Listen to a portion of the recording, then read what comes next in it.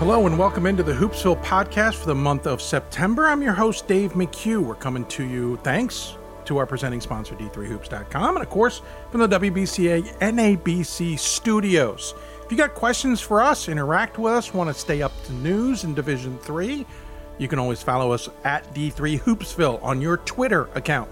You can also use the hashtag Hoopsville.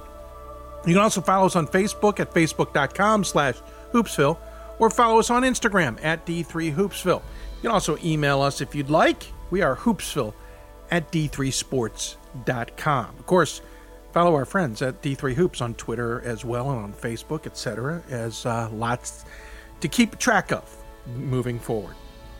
Later in the show, we're going to talk to Polly Thomason, head coach, administrator, women's basketball committee chair, and also WBCA board member from Texas, Dallas. We'll talk to her about everything that is going on in Division 3 from the women's basketball perspective, of course.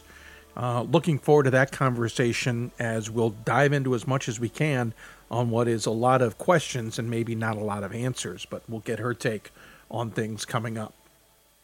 We're a little delayed with getting this podcast out the door this month.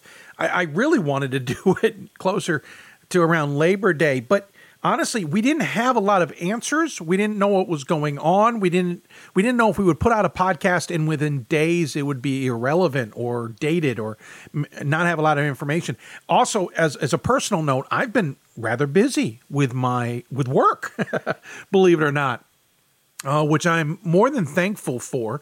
As soon enough, I may not have any more work until college sports get back up. So a little bit of craziness here in September, but we're getting this one out the door as soon as we can because there's at least been some news in Division 3, some direction we're headed in terms of understanding whether we will or won't have a season and what that season will look like. We'll talk more about a lot of these details with Polly Thomason, so you'll get some more understanding of it. But let's go through some of the bullet points. We start, of course, where we left off last podcast. We have Philip Ponder, the head coach of Oglethorpe men's basketball, on the show. He had actually come up with a plan and put it on paper that many others, I think, had discussed or at least thought about, or, hey, that's not a bad idea, while chatting with me or some other people. He put on paper the idea of shifting the season about a month. So a bulk of everybody starting in January, and then we'd really finish the regular season the end of March, and we'd actually finish the championships about 3 weekends into April, or give or take on that. To be honest, I heard good things about that. There was a lot of traction coming out of that podcast, as much as there was traction going in, I should point out. We tried to give more of a push. Interesting enough, there were still some who hadn't heard of it when I talked to them in the last few weeks. But a number of people had. I know it was discussed high up, at least in Division 3, quote unquote, at the NCAA level. That's a little bit of a misnomer since it's really committee members of Division 3, and I know it was discussed amongst them. Unfortunately, it doesn't look like it's going to happen. I'm almost going to say to you right now, while it's not, I haven't heard anything official from the NCAA. It's official. We're not going to be shifting this season. It won't be moving. There was a survey that was put out asking coaches what they thought, and a number of coaches, I think I heard 75%, maybe roughly, maybe 90%. I could be wrong. Somewhere in that realm said, yeah, 2 to 4 weeks. Can we shift things? The answers were in that range, and so. Besides that, it's not going to happen. And it comes down to logistics. We'll talk to Polly Thomas and get her take on this later. But I got to remember back to what Jason Fine said on the last podcast. He's the Bates Athletics Director. Remember, also on the Management Council. He'll take over chair of that Management Council coming up here in January. He had indicated to us that he had heard a number, something like 350 sites between Division 1, 2, and 3 for fall sports. There are that many sites for all the championship tournaments that are ongoing. Just extrapolate that out. What does that mean for other sports? And most recently, Division 1 approved that their fall championships will be played and handed out in the spring. So now let's consider there are spring championships. Now there's going to be D1 fall championships, Plus, you're trying to shift winter sports into that, not to mention whatever D1 does with its winter sports, especially the one we all need to keep everything moving in the NCAA, and that's March Madness on the D1 men's basketball side and a bit on the women's. It's just so challenging. And let's also keep in mind there are staff members at the NCAA who are responsible for each championship and helping run them, the liaisons, for example, and others who do so much of the heavy lifting. But they don't just do one championship. And so now we're putting a ton, and I say we generically, a ton of championships in the spring. And I wish we could move the season, but I understand how logistically this is just a bit of a too big a hill to climb. And let's be honest, it's not like Division III is bringing in millions and millions and millions of dollars to the NCAA as a whole. If we had some incredible sponsorships or some credible TV deals, I'm sure the answer would be a little bit different. They'd probably jump through a little bit more hoops because that money is needed to keep everything moving and keep everything going. But we don't. Let's call us as it is, right? So that's just not going to happen. The regular season is expected to start as normal on November 6th. I don't see a change in that. That's just a formality. A vast majority of schools will not be playing in the fall. There may be a few who try and get some games in, but practices will start October 15th if teams want to. They're not on a 19-week schedule anymore. They're on a 140-some-odd day schedule, so teams have a little bit of flexibility of how they want to craft it. But most schools and a lot of the conferences have said, you know what, no sports until January 2021. And so we aren't going to see a lot when November and December come along. I hope Pat doesn't mind. It's not necessarily breaking news. I think it was pretty well understood. But the D3Hoops.com Classic will not take place in Las Vegas this year. Really, let's be honest, how could it? I didn't even look at the list of teams that were scheduled to come and what their status were, but I already had in my head that most, if not all, were not going to make it because the schools weren't allowing them to play anyway. So no surprise there. First time in, I've lost track how many years, 10 some odd years now. I will be home after Christmas, which will be a little surreal, but that's just the nature of things. We will get the season rolling in January, but that opens up all kinds of questions on what's going to happen. And when it comes to the postseason, you may have seen the news, you may not have. Division III's Championship Committee has put out a proposal that all tournaments be at 75%, meaning for both basketballs, instead of a 64-team tournament, you're looking at a 48-team tournament. Remember, there are now 44 AQs in Division III, as Atlantic East is getting an AQ now after their 2-year probationary period. So that technically leaves 4 at-large bids for both men and women. But let's also remember that there's a good chance not every conference is going to hand out an AQ. Let's be honest. The UAA is a great example of this because they may not have a conference schedule whatsoever, because traveling around the country is just not going to, it's not the brightest idea, especially if you're trying to keep your student athletes safe. So, while those teams will probably play regionally against teams that need games or whatever the case may be, let's just say the UAA doesn't hand out an AQ. Okay, so now you have 5 at-large bids. There's going to be some interesting quirks here of what conferences decide to do what. I have heard it across the board. I've heard conferences who are scheduling 9 games, which isn't even a double round robin, and then they'll have a conference tournament. I've heard some who think they've got enough time to get a full double round robin in, plus a conference tournament. There's a lot of options on the table, but we're looking at a 48-team tournament. The other quirk that I'm hearing is because it's a 48-team tournament, there's a chance the committees are going to play with the scheduling a bit. In other words, last year we were going to go to Fort Wayne with the Elite Eight in men's basketball in the Final Four. Granted, no championship game. Well, maybe they add the championship game now. We play 3 games, or 3 days, I should say, in Fort Wayne. Well, that means then the previous round can basically be 2 rounds in one weekend. It frees up another week for the regular season. So a 2-week postseason versus a 3-week gives us one extra week in the regular season. And that gives teams and conferences a little bit more time to maybe get some games in, if at all possible. Because remember, teams are going to come back most likely in beginning of January. Let's just call January 1 the easy date, to keep it from being too confusing. And they get maybe 2 weeks of practices in before they start up games. So you're talking games around January 15, and you're playing now until the end of February, maybe the first weekend of March. You're basically looking at 6 to 7 weeks of basketball, and let's say 2 games a week. You're talking 12, maybe 14 games, and that's counting a conference tournament if you're lucky. So that's kind of where the dynamics are as we have seen them, as I've been piecing them together. The tournament will be at 48. It'll be maybe shrunk into 2 weekends possibly, or long weekends. And another advantage to that is now that and this is actually something that may benefit Division III moving forward in general. Now that we've gotten somewhat used to or adapted, maybe is a better way of saying it, to virtual classrooms and online teaching that some schools were doing, but now everybody is doing to some degree, we can have student athletes actually not be on campus and be at sites for an Elite Eight, for example, at Final Four and Championship, and not miss as much class time.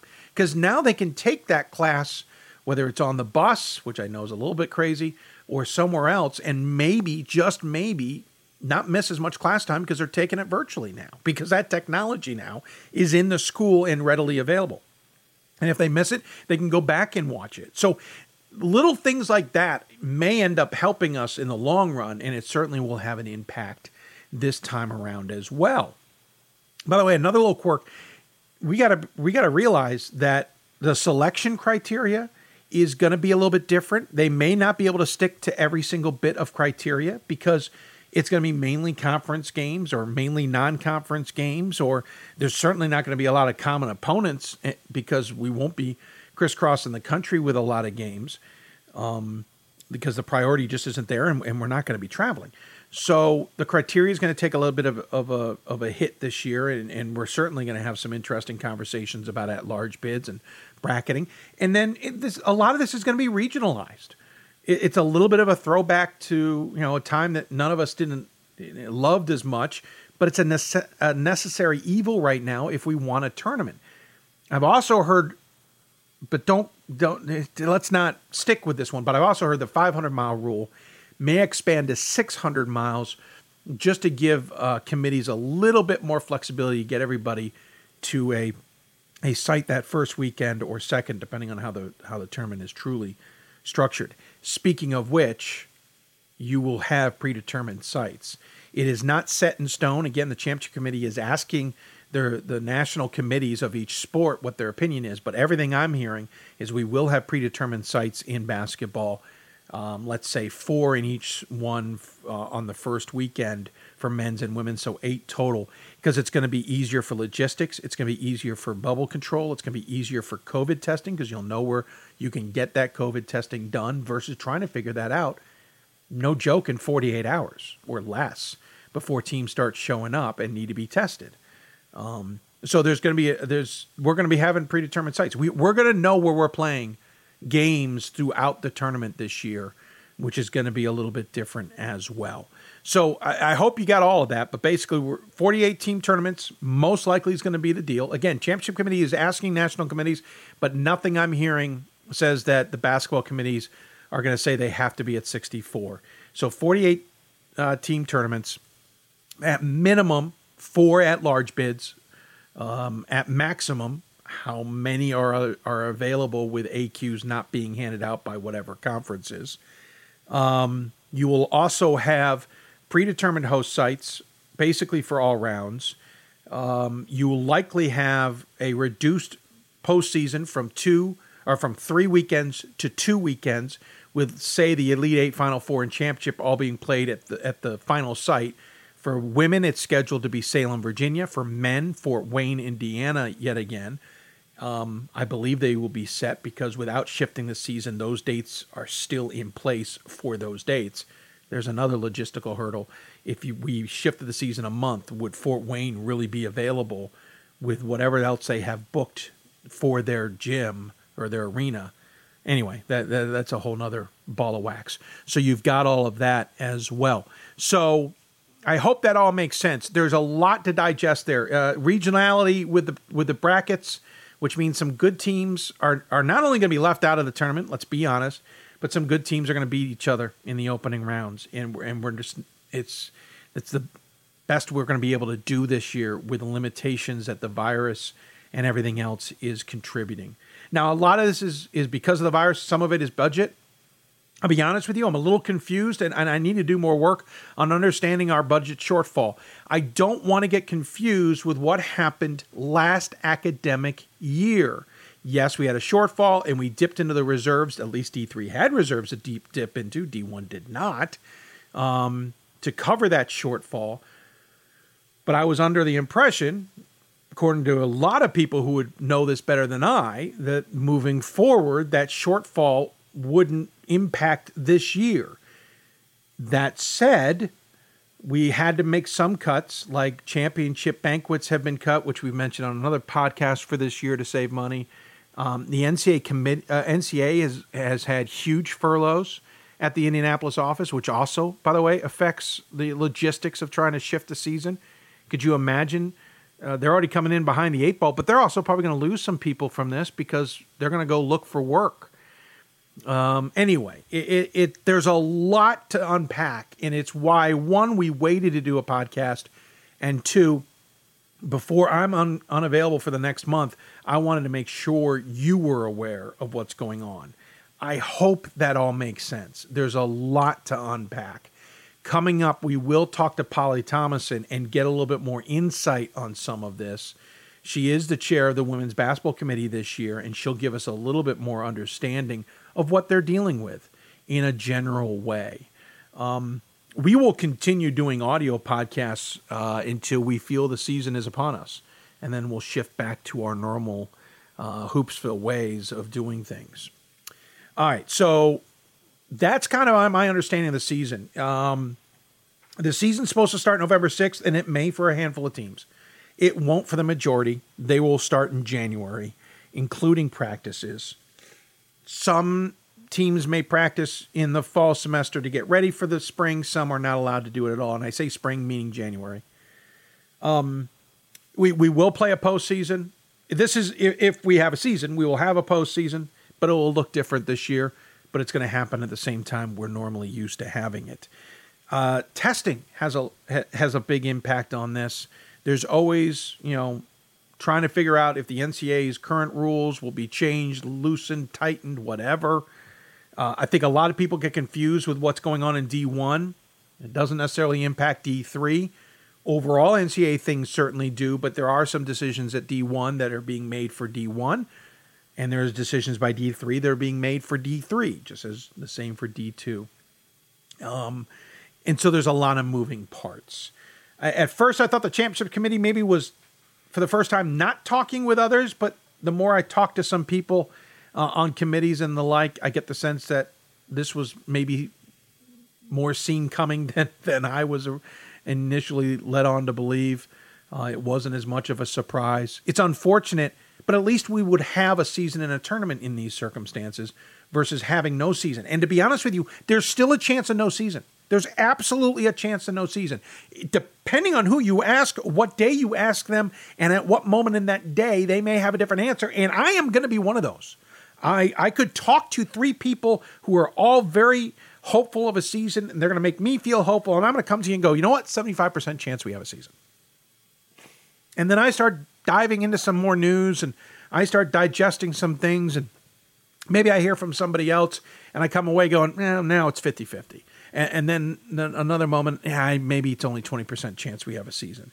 It's not how the wind blows. I think it's just how everyone's trying to figure things out. We're at least ahead of the curve trying to figure things out. It's unfortunate we can't shift the season, as I said, but I at least have confidence that there's some kinds of plans there to give us a little bit more time and to come up with something that we can do with the season. All understanding that it could easily be canceled. And we could easily have conferences who decide, no, we're still not doing sports. Not to pick on the NESCAC, but they happen to be the schools and conference that tends to be the first ones to make a decision. You could maybe call them the canary in the cave mine. I don't know if that's necessarily fair, because you could say that about the Ivy League and D1, but yet D1 is still playing some sports right now, at least football. But don't be surprised if some conferences come out and some schools come out and say, it's not worth it. We're not doing this. And we lose that AQ, or we lose 10 or 12 schools. I do think right now, as it sits, the chances of playing winter sports were better than fall sports ever were. But that could change in a week. That could change in a day. That could change in a month. So it'll be interesting to follow, and we'll do our best to keep track of it and hope we have a season, to be honest. But understand why we don't, if that happens. All right, Polly Thomason coming up. We'll talk to her when we come, and then at the end of the show, we'll do a notebook segment. We'll go through some notes, some sad news, some other news that's going on in Division III, and put a bow on this one. It's not as long a podcast as we normally have, or unfortunately have, depending on your viewing habits. But we will have some interesting notes to finish up the show. You're listening to Hoopsville, presented by D3Hoops.com for the WBCA and ABC studios. Of course, our guests presented by Blue Frame Technology, and appreciate their support as always. When we come back, Polly Thomason joins me on that Blue Frame Technology Hoopsville hotline to talk about the possibility of a season and all the challenges that basketball is facing, especially from her perspective on the women's side. Back with more after this.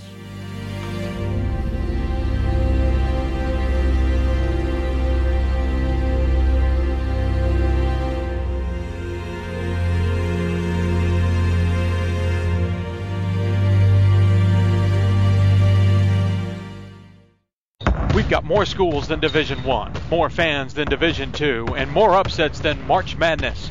There's 800 programs with over 11,000 games leading to 2 national championships. And we've been covering it all for over a decade. From Eastern to Occidental, from Puget Sound to Piedmont, from Southwestern to the University of New England, and from Hope to Calvin. Nobody covers Division III basketball like we do. We're at D3Hoops.com at www.d3hoops.com. It's on us to stop sexual assault in any way that we can.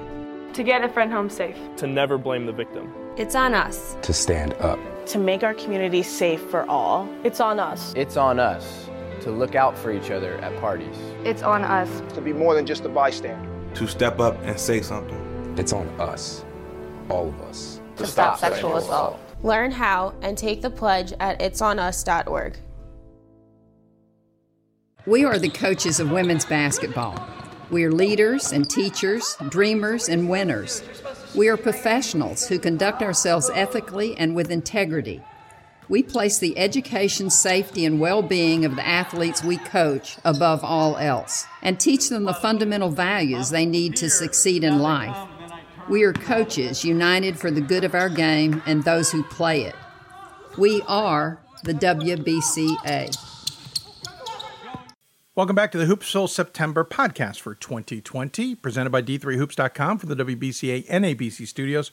I am your host, Dave McHugh. A reminder of our social media channels. You can find us on Twitter at D3Hoopsville or hashtag Hoopsville. Find us on Instagram also at D3Hoopsville. You can also find us on Facebook at facebook.com/Hoopsville. And you can email us, hoopsville@d3sports.com. I am your host, Dave McHugh, and we're continuing along in this kind of slammed together podcast as we waited for as much information as we could have to put out something that was informal or informative, not informal, but we're always informal, but informative. But at the same time, we're now running out of time because I'm going to be pretty much unavailable basically for the next month. And so we wanted to get this taken care of. We will certainly try and keep things moving from the Twitter side of things and stay up to date on that. Just recording a show was going to be a bit of a challenge. Our only guest of this podcast is Polly Thomason. She's the women's basketball coach at Texas Dallas. She's also been on the women's basketball committee for a while. and has now taken over the chairmanship of that committee. And she's a board member of the WBCA and very much involved. She joins us, and we're going to talk a little bit, not only about what she has ahead of her, but really kind of breaking down everything I kind of downloaded on you in the first segment. She'll give us a little bit more insight and understanding of it all. So we now turn things over to my chat with Polly Thomason. Now joining us on the Blue Frame Technology Hoopsville Hotline, it's the head coach of Texas Dallas. It is Polly Thomason. And Coach, welcome to the show. Thanks for taking the time. Hey, thank you so much for having me. It's great to talk with you. Well, I appreciate it, especially you have become, I think you've taken the word busy to a whole nother level, Polly. Let's get this resume straight. First, apparently you are still the women's basketball coach at Texas Dallas. That is correct. From everything I've been told, you're still there. Me too. Yeah, exactly. And you've been told you're still there. So that's always a good sign. Yeah. You're also on the women's basketball committee. We'll get back to that in a second. And you're also on the board of the WBCA. Yes. I'm just curious if you've decided to take up Olympic coaching duties, if you've thought about a U under something age group, any other things you want to do in your free time. Well, I have started sewing. So, okay. I found time for that. I applaud you. You found time for anything other than basketball. I know you're busy, and so I appreciate you the time, but I also wanted you because of that perspective. We should also point out you're in I've lost track. What year are you on the committee now? This is my fourth year on the committee. It is your fourth. Wow. Yeah, fourth and probably final. Probably final. Yeah. With the women's committee, you're never sure. That's not a shot at the women's committee. It's just been a quirky few years. As a result, you've had the honor. Is that the right word? You had no choice. You were forced. You can choose how you want. No, definitely honor. Definitely honor. Okay. You're the chair. You've taken over for Karen Harvey, who served the last few years and still will serve on the committee. But actually, no, she's not. She's on. See? Yeah, she's stepping away from the committee. So. Hashtag breaking news. Karen didn't drop that nugget on me. Well, Karen certainly served a number of years. Absolutely. It doesn't surprise me. But you're chair this year, so on top of everything else, you might have to drop the sewing to be chair. But you have an interesting year to be chair, coming off of a championship that got basically derailed midway through, and now heading into a season that's got more questions than I think any season has ever had. How difficult are things right now, just from your perspective? I think you hit the nail on the head there. It's beyond anything we've ever experienced. It's going to be like anything we've ever experienced. We are going through so many scenarios right now, and that's just with our committee. I can't even imagine how much the NCAA is working on their scenarios and their feasibility studies. Our goal is still to put on the best championship we can and have a great student athlete experience. We're going to be focused on that, but it will be incredibly hard to determine a championship field because of the situations that are going on across the country. Yeah, we said in the opening segment that we've been piecing things together, and maybe we can nail them down a little bit with you. We know the championship committees come out and talked about reducing the bracket, for example, from 64 to 48, and that's across the board, 75% reduction with everybody because of what's going on, whether it's budget problems or just maybe not enough teams will be playing. From the committee's perspective, how is the thought of a possible 48-team bracket that's, let's be honest, going to be rather regionalized too? How does that come across, and what do you guys think of having to tackle that? Well, I think we're all, of course, disappointed because basketball is the largest sports sponsorship in the NCAA Division III. So cutting our teams down from 64, which is already a hard thing to do with only 20 at-larges, to now going to a 48 team. That's going to be incredibly, thankfully we have 44 AQs, and I think we're going to honor the AQs as we should, because that's the important piece of, I think, Division III. So then maybe deciding 4 at-large bids, that's going to be an incredibly hard task. Doing 20 was incredibly difficult. So now making that number even smaller, it's going to be challenging. If that's the way we decide to go, I think those things are still to be voted on and decided on, people that are paid more than I am and have more power than me. But, I think that's the trend, that's the talk of what we're going to do. But yeah, it's not easy. It's already not easy with 64. And can you imagine having to go down to 48? And some great teams are already left out in a normal size bracket. I mean, it's almost a double-edged sword, because in some ways it's a little easier because it's just 4. If it's the 4, and we should, as we said, again, that's if all the conferences hand out their AQ. Right, absolutely. There's certainly some scenarios where we could see that not happening. But if it's great, it's just 4, but you're also going to be now picking and choosing amongst hundreds of teams versus having that leverage, as you point out, of having to pick out 20. Right, and where the data is not as easy to read. Right. We're talking about teams that might play more regional or only conference games. It was already hard enough to compare teams from Texas to teams in New England. Now when they're not going to have any common opponents and maybe even less than, only 9 games to compare, it's going to be a very difficult task. Yeah, you could have teams having played 9 games or 16 games or something in between or whatever. Mm-hmm. Have you guys discussed if there's going to be some criteria that for the year just needs to take a back seat and just not be used, or have you even considered how this might have to be pieced together? I'm not going to hold you to it. Don't worry. No, I think it's too early to determine what criteria, because we just don't know the schedules. We just don't know who's going to play each other right now. I think that's really the kicker for basketball, is we just don't have a lot of information as far as what is being played, who's playing whom, but once that gets decided and once we have more data and information, we'll be able to say, hey, this is what we can look at. This is what we can't look at. One of the other things we mentioned in the opening segment was that there may be a possibility of trying to free up an extra week of the regular season because you're down to 48 teams. You can actually kind of play with the tournament. I'm certainly not holding anybody to that, because we realize the NCAA, as you point out, could come back and say, no, we're not going to do that, or that's not as cost effective as you made it. I mean, we can find 100 reasons. But is that an idea that's maybe out there? Maybe you play the Elite Eight, Final Four, and championship in Salem in just 2 rounds the previous weekend and give everybody an extra week. Is that a feasible idea, or is that just looks good on paper type idea? No, I think it's definitely a feasible idea. Like I mentioned, I think the NCAA has done a lot of work and has done a lot of feasibility studies, throwing a lot of different ideas and thoughts as far as how we can run this championship, because that's obviously the priority, is a championship. So 100% that's an option for us, is to run an Elite Eight at one site, and then the previous weekend do the first, second, third rounds. It's more games and more teams, but I think it makes sense. The rationale behind trying to not have one site with everybody, obviously that's a COVID nightmare, but at least trying to spread it out, but still making it easier for those hosts to implement the testing protocols, implement the safety protocols that need to be in place to run the championship health and safety wise. And we said this too, we should probably prepare everybody. We're looking at predetermined sites here. I don't see you guys trying to argue that you want to make a decision on sites necessarily at the last minute.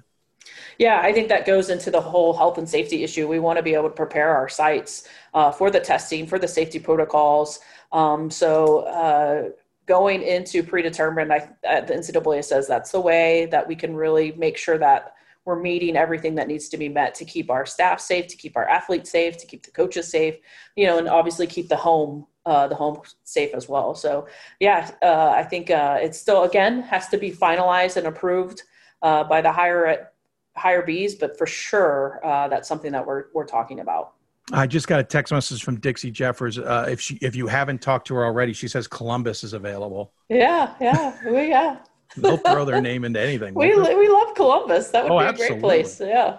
And I think Salem's going to would love to host everybody. Sure. Oh, we already talked about that. I could totally see that happening, or at least the request. Hey, we can do it. I'd go there for 2 weeks for food. Yeah, there's nothing wrong with that. There's plenty of good options. They'll make sure of it. Obviously, The other idea that we had talked about on the last podcast, and I don't know if it got across your table, but I'm pretty sure it did, was actually shifting the season, giving us an extra month, maybe play everything in postseason wise in April. I gather that the idea was certainly well received, but that the logistical side from Indianapolis's perspective, and as I said in the first block of the show, especially with staff who's on furlough, that's just not feasible. Did you think it had a chance? Did you think we could have done that, or was that just a great idea that just in this time may not have been able to piece together? When I initially heard it, I thought it was a great idea, and I never thought, well, there's no reason why we can't. It's just a easy moving of dates. But being on a lot of the conversations that I'm on, there's just a lot of moving parts that you don't even consider. From buses, from hotels, from contracts that you already have in place. We don't have the CBS contract, but obviously we're going to be impacted by the Division I, Division II that do.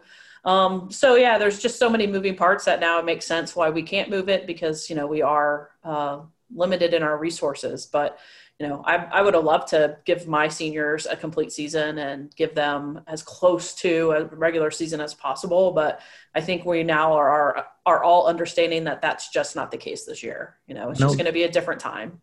I know this is gravy, but does this even put, from your WBCA hat, put something like the All-Star game have to be considered on a hold item? I know I'm putting you a little bit on the spot here, but I just start thinking about things that we normally see in a championship tournament. I'm like, oh, we have the All-Star game. We have, this, we have that. We already got rid of championship banquets to save some money. So, there's been so many little tiny changes. It just dawned on me. What about the All-Star game? Yeah, I think all of it's going to be considered. I think we have to really think about what can we run from a health and safety standpoint, what makes sense to take care of our student athletes first. That's the priority. I think obviously budget is a huge consideration that everybody, they're not going to say that that's a priority, but it is, It is. It's something that we have to consider. But I just think it's first from a health and safety perspective, can we bring in those additional 20 athletes and can we do it safely? Is that responsible thing to do? And now if we do go to an Elite Eight, is there even going to be a time in the schedule to do it? I think there's just a lot of questions that, once we can determine the format of our championship, then we can answer a lot of the other questions. By the way, I think the men did do it, but we didn't have the championship game that year. That was Atlanta, where we were going to play the championship in Atlanta, but just food for thought. Okay, so we're talking all these great ideas about postseason and finishing off the regular season strong and in different ways and all that. But let's be honest, we don't even know if the season's going to take place. True. A lot of teams, most teams, are not going to start November 6th. They're not going to start until sometime in January, the end of January, if they're lucky, as things stand now. What do you think the chances are we're even having a season when all things are said and done? Yeah, I think that's a great question, especially considering different parts of the United States are in different points of their, coming back to work or coming back to campus. We're all in different situations. So I think certain areas of the country are going to have a full season. I know Texas, we are moving forward and playing and wanting to get in as many games as possible. And I talked to my coaching friends up in the Northeast and, they're not even back on campus. Their student athletes are still at home. And they're not even thinking about playing or practicing until the spring. So it's just everybody's in a different point. But, I do think that it's going to look different.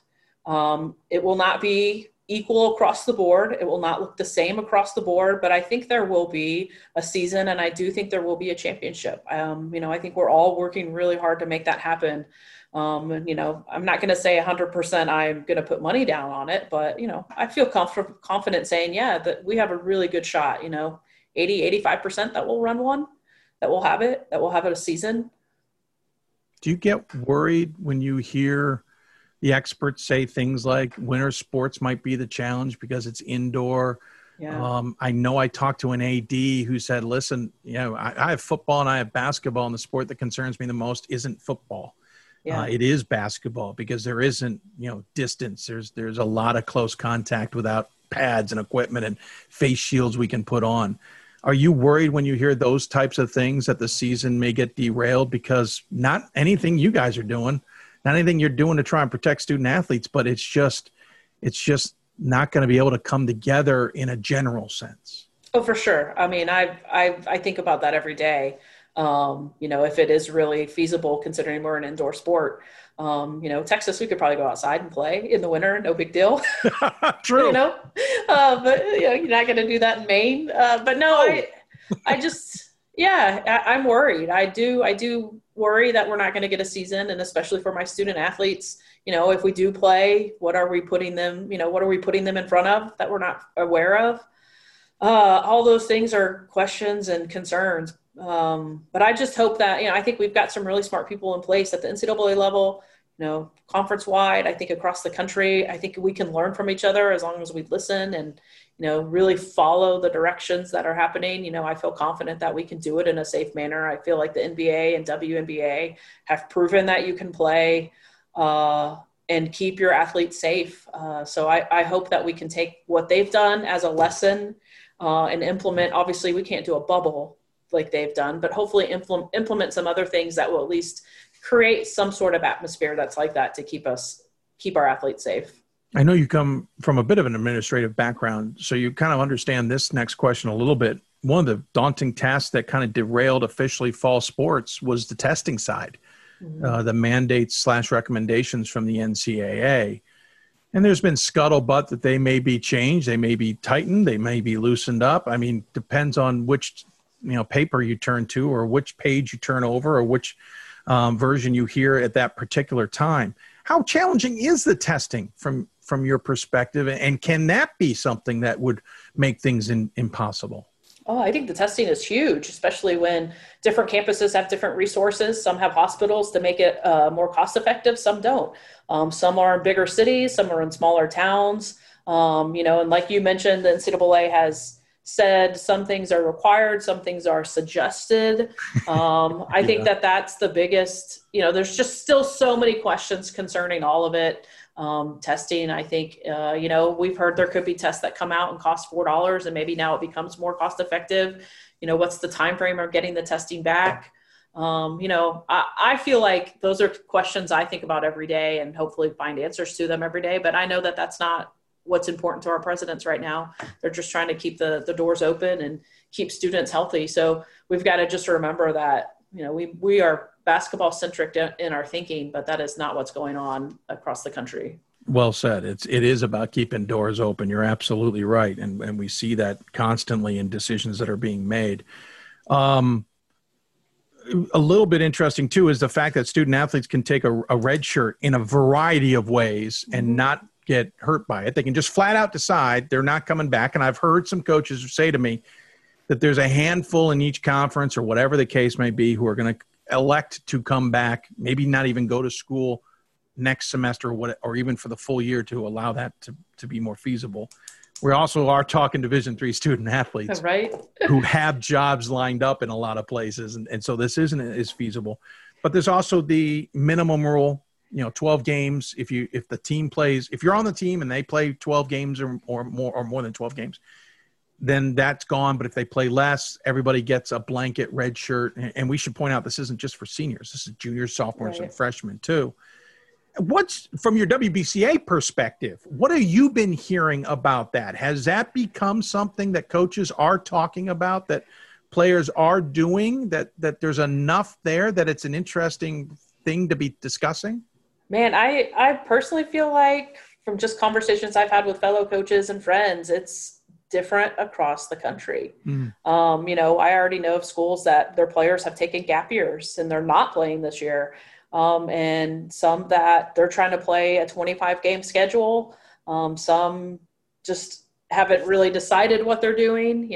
I feel like I'm in that boat personally. I go back and forth from day to day on how I want to schedule. Do I, one day I want to schedule 25 games for my seniors and get, even if it's NAI and D2, I still want to do it to get them to play. And then the next day I'm to what if they want to come back, and playing the minimum. So I wish we had a crystal ball to know what March would look like, because I think that would help make the decision a little bit easier. But I think it's all over the board as far as what's going on. Everybody's situation is just different. And it's just really hard to nail down what is the right thing to do. I think it's what's good for your student athletes. I should know the answer to this, but will the NCAA tournament games count towards that 12? Yes, they do. I thought so. Your conference tournament games do as well. So well, any game you play, any game you play against outside competition is going to count. And we should point out there's a little bit of language in there too about scrimmages, and we've already seen where that's caused some not problems, but where coaches have confused the two. But that's another dynamic here. Yeah. Because if a player decides to play and then realizes you're closing in on 12 and decides not to, and then the team goes over 12. I think from my understanding, if your team plays 12, your team has played 12. Yeah. Right. So in other words, you could make all this effort to give your seniors a great season, as you said, and then all the seniors go, you know what? I'm coming back next year. Right. I would love that, honestly. Well, true. I've got a great senior, so I feel this is true. But also from another perspective, that could completely alter how this season, if it's played, could end up playing out. Because some of the best teams in the country might have players who decide, I'm going to wait a year, which means a loaded next year. But this year we get some random tournament. Yeah, I know. It's very interesting.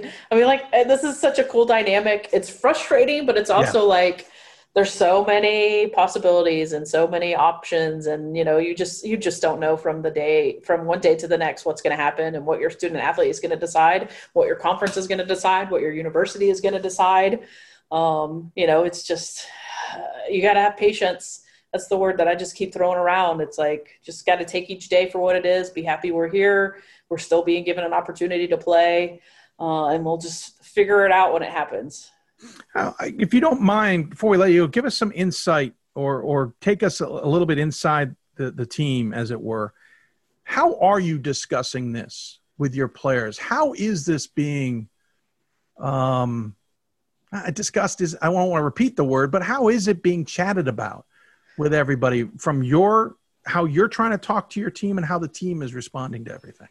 Yeah, I think right now, since, it seems like such a normal thing right now because we're not practicing, we're not a D1 or a D2 that gets hours outside of, our playing season. So it feels normal right now. But I've had conversations. I first started talking with my seniors and just asking them what a fifth year would look like to them. Is that even feasible? I've got two, and it's split. One is well, I could. I've already thought about coming back. And one's no, I'm not. I'm going to graduate and I want to go work. Hey, absolutely. Mm-hmm. I'm not going to convince you to come back for a master's when you're paying for it. I mean, that makes perfect sense.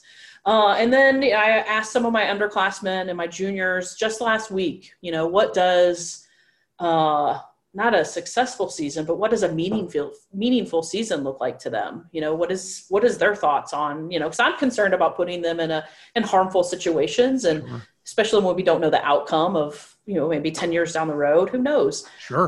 So, they all want to play. They all want to, they're here for a reason. Obviously education is priority, but they want to play basketball. They know that they only get 4 years. And it's kind of weird. I feel like my juniors are the ones that are leaning more towards this might be it for me, as opposed to my seniors, because they have a chance to graduate early, and they're just kind of if this isn't going to be a regular season, then I think I might just check out. And I'm sure there's a lot of other teams across the country that are facing that from their seniors or their juniors, but I think everybody is having a hard time deciding what to do. And I think not knowing specifically what is happening, what's going on, and everything still being up the air frustrates everybody on board. I mean, I know this is just tough. I'm a planner, and it's tough not knowing what's going on. When am I going to start practice? I have no idea. I was going to say, this is where sewing has come into play. Right. Exactly. Yeah. I was going to say, I can't remember where everybody stands. So where does Texas Dallas and where does the conference stand in terms of when things are, I hate using the term allowed, but when things will officially be starting for basketball? Our conference has not officially made a decision. We're planning we're going to get to play in the fall, but I think our presidents are meeting this week or next week. I credit my conference to not rushing into anything, because they're focused on making sure that they're doing the right thing for our student athletes. And so, as coaches, again, we're getting antsy because we want to know, but I think that they're just taking all the information in and making the decision as late as possible. So the student athletes have more of an opportunity to participate. Yeah, obviously practices are supposed to start October 15th. And again, the season's supposed to start November 6th. And as we already said, we might see a smattering of things in the fall, but the bulk of everybody are looking at January now, but it's different depending, as you put it. And I've said it many times, whether you're in Texas, whether you're in Maine, California, Illinois, everybody's got a different place that they are with everything. Yeah. Outside of all that, anything about, if we're heading into a regular basketball season, what do you think from your perspective with the WBC and the NCAA we would be talking about?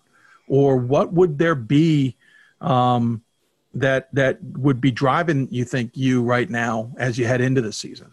I think if it was a normal year, it would be talking about, do we want to move the 3-point line back to where the men's is? I think that would be the number one conversation. Sure. But what I would like to know is we've changed, Division III has changed from 19 weeks count to 114 day count. Yeah. And I'd be very curious to find out where we would be with that moving forward. I've heard that from coaches. Because I think it's fascinating. And, I think the D3 has always been, student athlete experience. And, you only get these 19 weeks and they start October 15th, but I feel like the 114 days, it's the same amount of time as 19 weeks.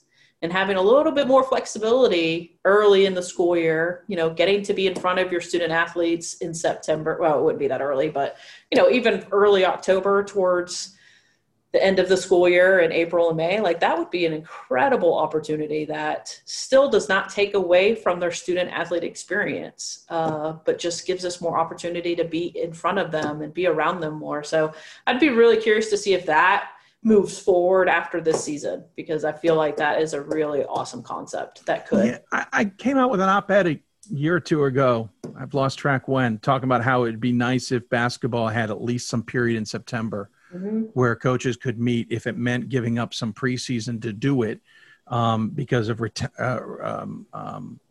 retainment. And that's not the right word. Retention. That's the word.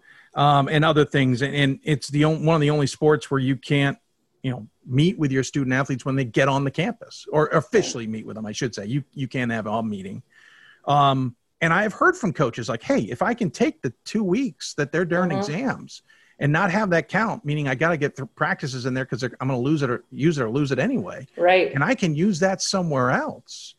That still doesn't remove or take them away from their sport or their academics, but gives them a little bit more of their sport. I like this. It gives me more of a managerial perspective on ththings. So I find it fascinating you bring that up as well. Do you think that's a legitimate chance of staying in place? I honestly feel it could, because this has always been talked about at WBCA meetings as far as giving basketball a non-traditional season. Yeah. If we're going to do that, we have to take away from the 19 weeks. Right. Okay. Well, no one's been willing to take away from the 19 weeks because it's hard. But if you do it in days, sure, as opposed to weeks, now you can. Now I don't mind taking 3 days away from, like you mentioned, a December timeframe where they're in finals, or then home for the holidays, right? And put it on the front end where now maybe I have 3 days in late September or early October. Yeah, that would be awesome. Well, and you still have practices can't start till October 15th or something formal like that. There still have to be some formalities, but I'm glad you brought that up because I've been hearing that as well, and I find it a very interesting idea. As a guy who played fall sports, who had a non-traditional in the spring,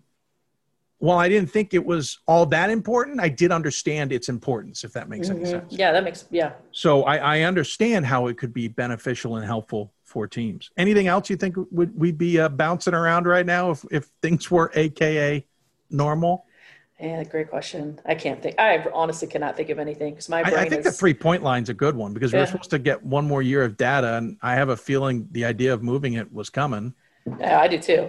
No, I'm COVID brain right now, so that's all I can think of. I'm sure there's a billion things that I'm not remembering, but. Are you worried? I guess I'll finish it on this. Are you worried because we're not in a normal year and expenses are so tight that we're going to take a hit in the coaching ranks, not because we're going to lose head coaches, but because we're not going to get a chance to really groom assistants because they can't take the hit?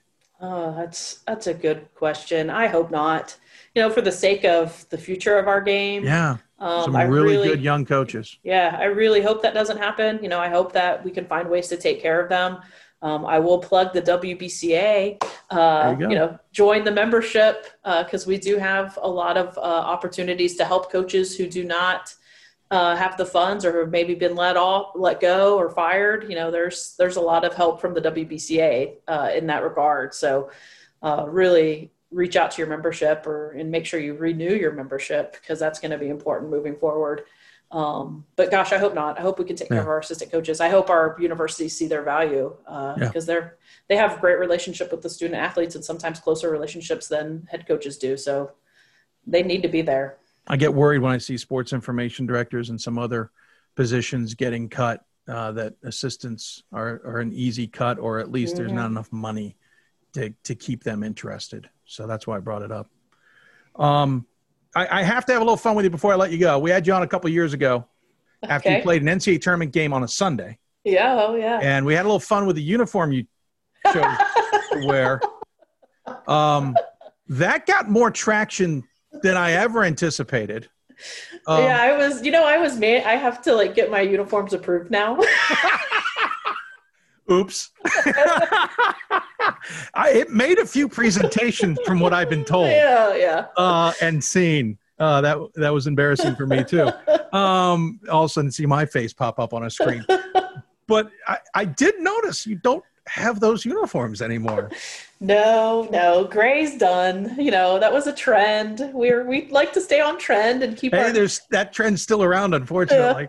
No, we make sure that you can read our numbers. It's important for our fans to be able to see who is who, and our sports information directors to know who's getting the right points. Can I just make a point though? In this COVID year, if we play, web streaming is going to be important. Yeah, that's true. Seeing who's on the court is going to be important. That's very true. Especially if there's no fans allowed. Exactly. No, we've got a pretty white uniform with dark green letters and numbers, so it looks good. Well, you had one that was great. It was the other. That one's been retired. I appreciate you having fun with me on that. As always, we give the guests the final word. Any final thoughts you want to share with those tuned in? Yeah, just I want to thank the WBCA and the NCAA. I know that they've put in a lot of work this year, and I think sometimes they get the brunt of why decisions aren't being made in a timely manner. And I can't stress enough how much work is going in, how hard that, especially, I work closely with Kelly Whitaker at the NCAA. I know she's out there working her butt off for us and for women's basketball, and same thing with our WBCA staff. They've done a phenomenal job, Danielle Donahue and everybody at the WBCA. So I just want to give them a shout out and tell them how much we appreciate what they're doing and just trying to keep the information and the lights on for us. They're doing all they can. No, that's well said and needed to be said. Well said indeed. So I thank you for doing that. Thank you for your time. It was great as always to chat with you. Take care. Hopefully we have a season. Hopefully you get a chairmanship to enjoy. Yes, I know. I'm looking forward to discussing our at-large picks with you. Yeah, so. That'll be very different possibly this year. All right, Coach, you had 4 picks. Let's go through them, shall we? Exactly. It took us 6 hours. How long did it take you? Yep. Polly, thank you so much. Take care. Look forward to talking to you down the road, and we'll talk to you soon. All right. Thank you. She is Polly Thomason, head coach of Texas Dallas women's basketball. She's also the chair of the NCAA Women's Basketball Committee. And there's one more thing here. Oh, yes, she's also on the board of the WBCA. Back with more Hoopsville as we wrap things up with some stuff from the notebook when we come back. Once again, thanks to Polly Thomason from Texas Dallas for joining us and even having a bit of a lighthearted moment there at the end. There are some who remember that segment well, and others in Division III who know that segment very well. Great to have her and have a little lighthearted moment with her. We didn't get a chance to talk about it. I hope we'll have her on the show later. Division III created the LGBTQ One Team Administrator Coach Staff of the Year Award. It was announced back in the convention back in January. Well, Polly is one of 10 individuals who are finalists for that award. It was just announced 2 weeks ago.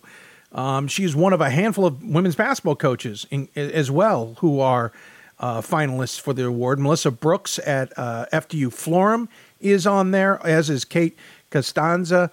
She is the Allegheny coach, women's basketball coach, and senior women's administrator as well. There's also some other great individuals here, coaches and others. In fact, there's 2 Texas-Dallas individuals. Marcy Allison, the women's volleyball coach, is also a finalist along with Polly. So we want to congratulate her. I really hope we'll get a chance to talk to her a little bit more about that, a little bit about the award and such, even if she doesn't get it. I would love to have her input on that or any of these other coaches. But congratulations to her and everybody else who made the list of the first LGBTQ One Team Administrator Coach Staff of the Year award. Very impressive. That is an NCAA honor. So we congratulate her just on the nomination. By the way, if you're wondering on the men's side what's going on with the committee there, Sam Atkinson did have his final year along with Bethel's athletics director, who is, by the way, announced he is retiring. He stepped off and decided, yeah, enough's enough. And I you know what, to some degree, I can't blame him too much about that. So they got done with their responsibilities, and it's Bob Bjorklund, by the way, I forgot to mention. And so you have 2 new committee members. They are Luke Flakertzy at Rochester is the one who will represent the East, as Sam Atkinson was an East region rep. The other, coming out of the West region, is Dr. Esslinger from Caltech. You might remember his name popped up quite a bit in the offseason regarding the Augustana job. Just a side note. Anyway, so 2 very good individuals, and Dr. Esslinger will certainly bring a different vantage point, I think, for a lot of reasons to this, but Luke Flakertzy will bring a great vantage point as well. As far as the chair, we got a hint of this last year as Mike Schauer, Wheaton men's basketball coach, Wheaton, Illinois, that is, basically was the vice chair or shadowed Sam during all the work, especially in February at the NCAA headquarters. He is the chair. Now, he's only in his 3rd year. Leonard Trevino, the athletics director at Chatham, the former Goucher basketball coach, and Chuck McBreen, of course, at Ramapo, head coach and administrator there. They're technically in their 4th years, but they will serve, as I understand it, as the vice chairs. And Mike Schauer will be the chair for this year and maybe next year as well. Congratulations to Mike. Really, congratulations to all the committee members, because I know they do a lot of work, and this year is not easy. And again, a reminder, they are actually all kind of still working on this. I know meetings are taking place this week. We will find out. I am told a lot of decisions about the Division III season will be made and done by mid to late October, when Championship Committee officially makes it formal and Management Committee signs off on it. So we still have some time here before everything is totally formal. I'm also told different sports are going to have different things. So just, ice hockey might have something different than basketball, which will have something different than other sports. So just keep that in mind as well. But appreciate Polly Thomason joining us on the show to chat. When we come back, we'll wrap things up with our notebook segment. There's a lot of notes to talk about, some sad ones and some other good ones. We'll wrap it all up in our Hoopsville notebook and look ahead at what we might be covering down the road. You're listening to Hoopsville, presented by D3Hoops.com from the WBCA and ABC studios. This is the September 2020 podcast. We'll be back with more after this.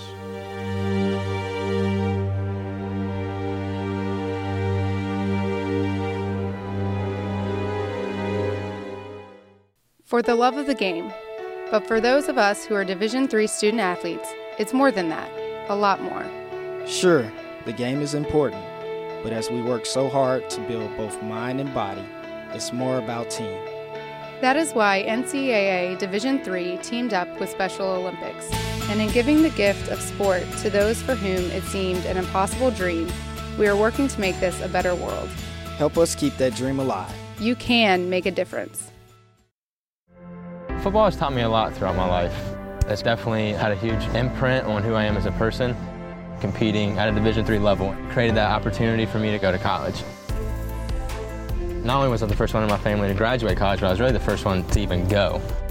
Being the first one, I'm breaking that cycle, and now that I've graduated, I'm not sure what's the next step, but I know I have a lot of doors open And a lot of those are open because I played football and ran track here at Otterbein. My name is Marcus Walker. I was All-State, won a state championship, a high school All-American, and played college and pro ball. I played because I love the game. I grind to be the best. I sweat because I put in work. I'm strong because I believe. When I want to bring it before game time, I come to the house that college basketball built, the CBE. No matter your skill, take it to another level. Elevate your game right here at the College Basketball Experience at Sprint Center. Welcome back to the Hoopsville September 2020 podcast. I'm your host, Dave McHugh, coming to you presented by D3Hoops.com from the WBCA and ABC studios. Of course, I want to thank our partners also at Blue Frame Technology as they bring our guests to us for all of their help. Looking forward to being partnered with them and others down the road, even in these tough economic times. All right, time for a little bit of some notebook work. And unfortunately, we're going to start with some sad news. And we start with Randy Tuggle, women's basketball coach at Greensboro. You might remember his incredible story on Hoopsville as part of the WBCA Center Court segment in his battle with cancer. Unfortunately, he lost that cancer fight after 2 years with pancreatic cancer. He died just a few weeks ago, about mid-September, after being in hospice for a short period of time, which we were aware of, but respect to the family, kept to ourselves. Winning as coach in Greensboro women's basketball history. They got to the Sweet 16 in 2011, you might remember. Of course, he was Coach of the Year honors many times in the conference, and even from ourselves. A great man. Loved chatting with him, even if it was off the air. Really sad to hear that the fight was lost at the age of 62. Survived by his wife, daughter, and grandchildren, and his son is grandchildren and his son as well. And our thoughts are with him, but also with the Greensboro Athletics family. We know that he was a beloved member of the family, and our hearts go out to everybody. He was a wonderful guy. Loved chatting with him, as we mentioned, and can't believe he's gone, to be honest with you. And then another tragedy just happening recently.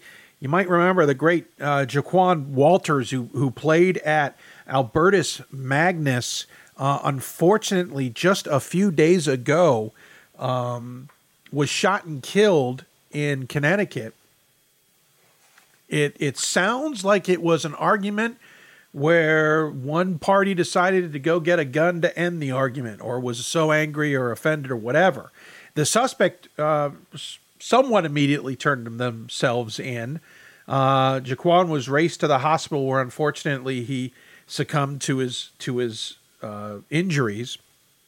He was an incredible player. Helped put Albertus Magnus on the map if they weren't on the map to begin with. Loved watching him play.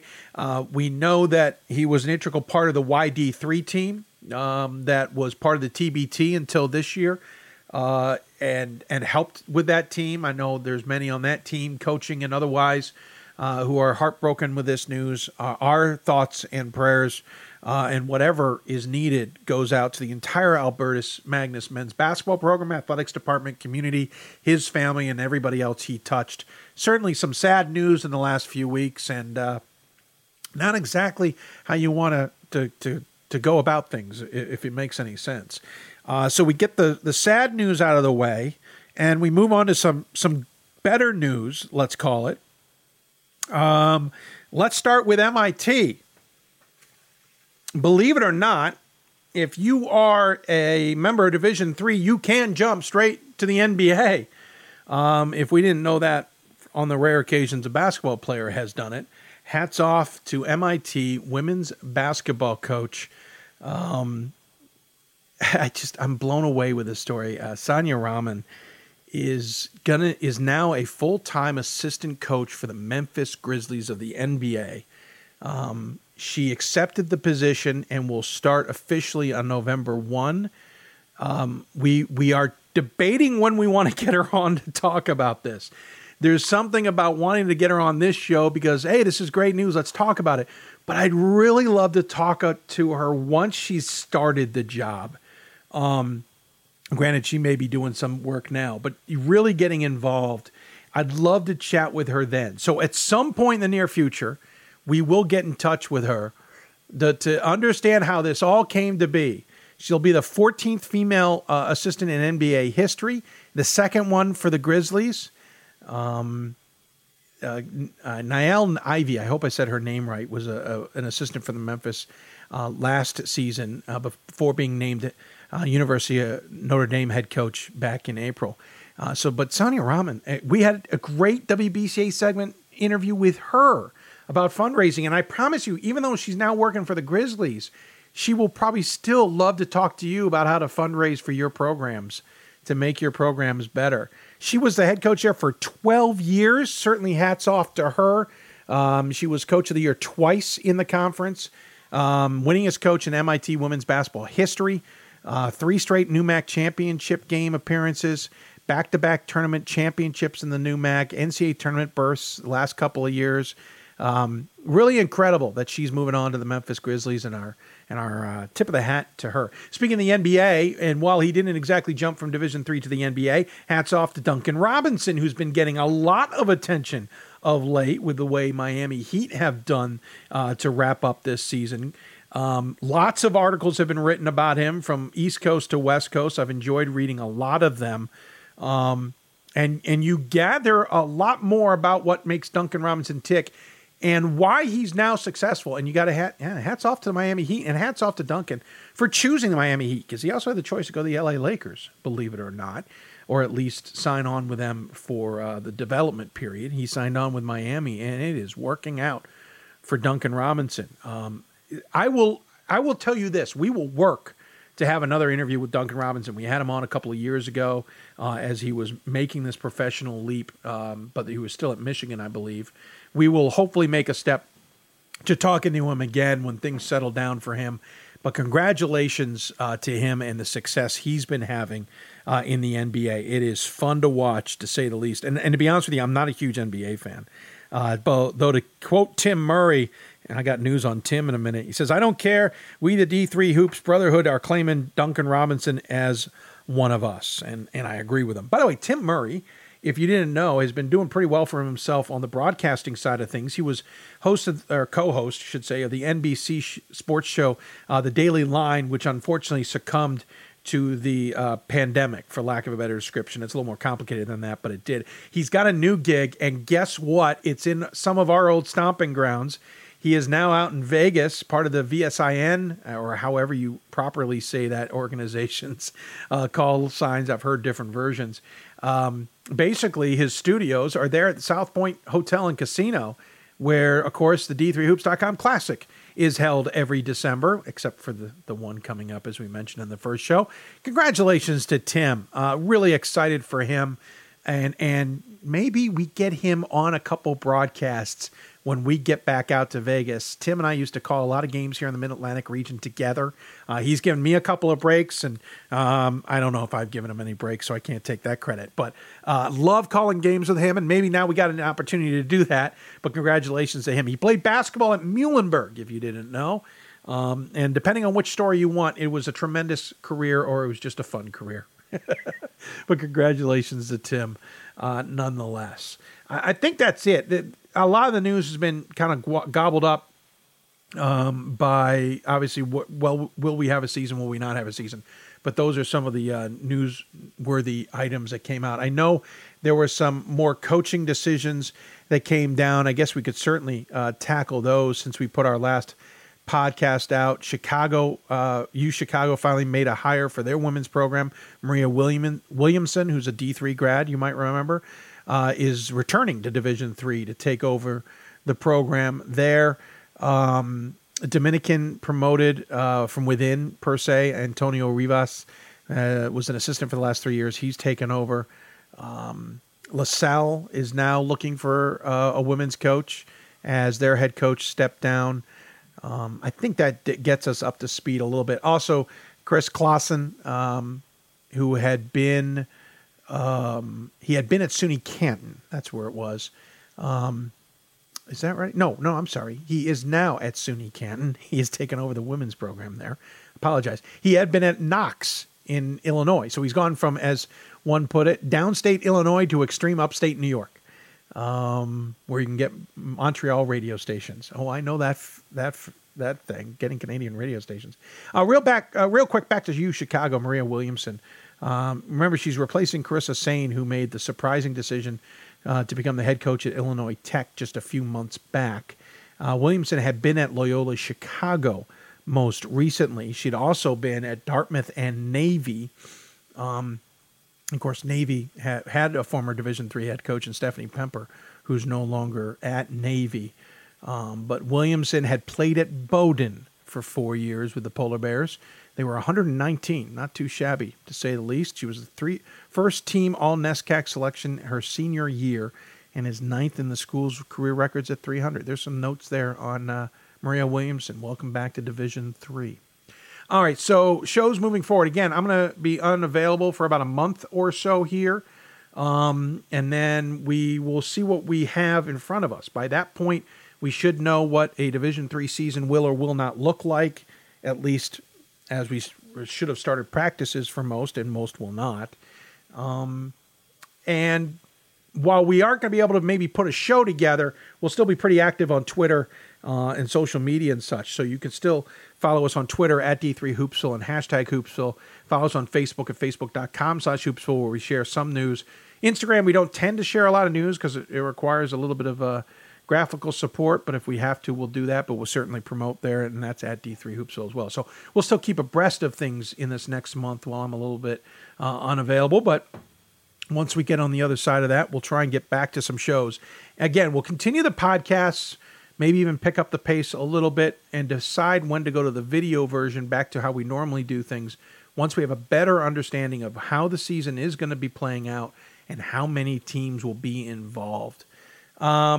So there you go. Oh, by the way, still on the radar, the men's all-decade team for D3Hoops.com is to be released. That will certainly be a future show that we talk about. We want to talk about some of the new coaches who are taking over for some high-profile programs.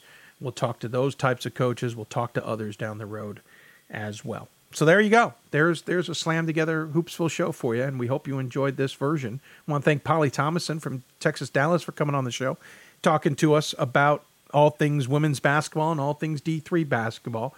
Hope she maybe helped answer some questions or gave you a better understanding of just how things are sitting, as it were, right now. It's obviously not easy for everybody as they try and make the best decisions for the student athletes and all involved, but we appreciate Polly taking time out of her day to join us. And I want to thank Bruce Unruh for his help at Texas Dallas, and for all of you out there who've been in touch with me, by the way, reaching out to give me information or give me some direction to look in or stay in touch. I appreciate that as well. And with that, we'll take a break. When we come back, it'll be October. It'll be almost Halloween, but we'll be just talking about just how much of a season we really have as we continue focusing on just the impacts of this virus and how it's impacting not only our beloved sport, but Division III on the whole. You've been listening to the Hoopsville podcast for September 2020, presented by D3Hoops.com from the WBCA and ABC studios. Thanks to our partners at Blue Frame Technology for their help especially, and we look forward to talking to you down the road. Have a good one, everybody. Stay well.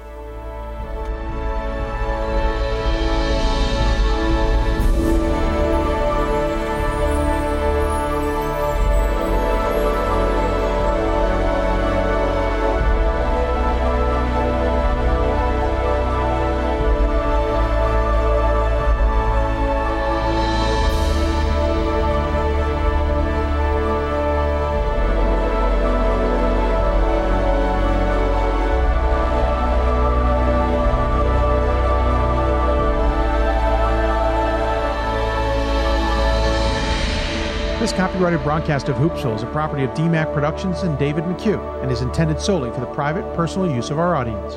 Any other broadcast, rebroadcast, or other use of the descriptions and accounts of this show without the express written consent of Hoopsville and DMAC Productions is strictly prohibited.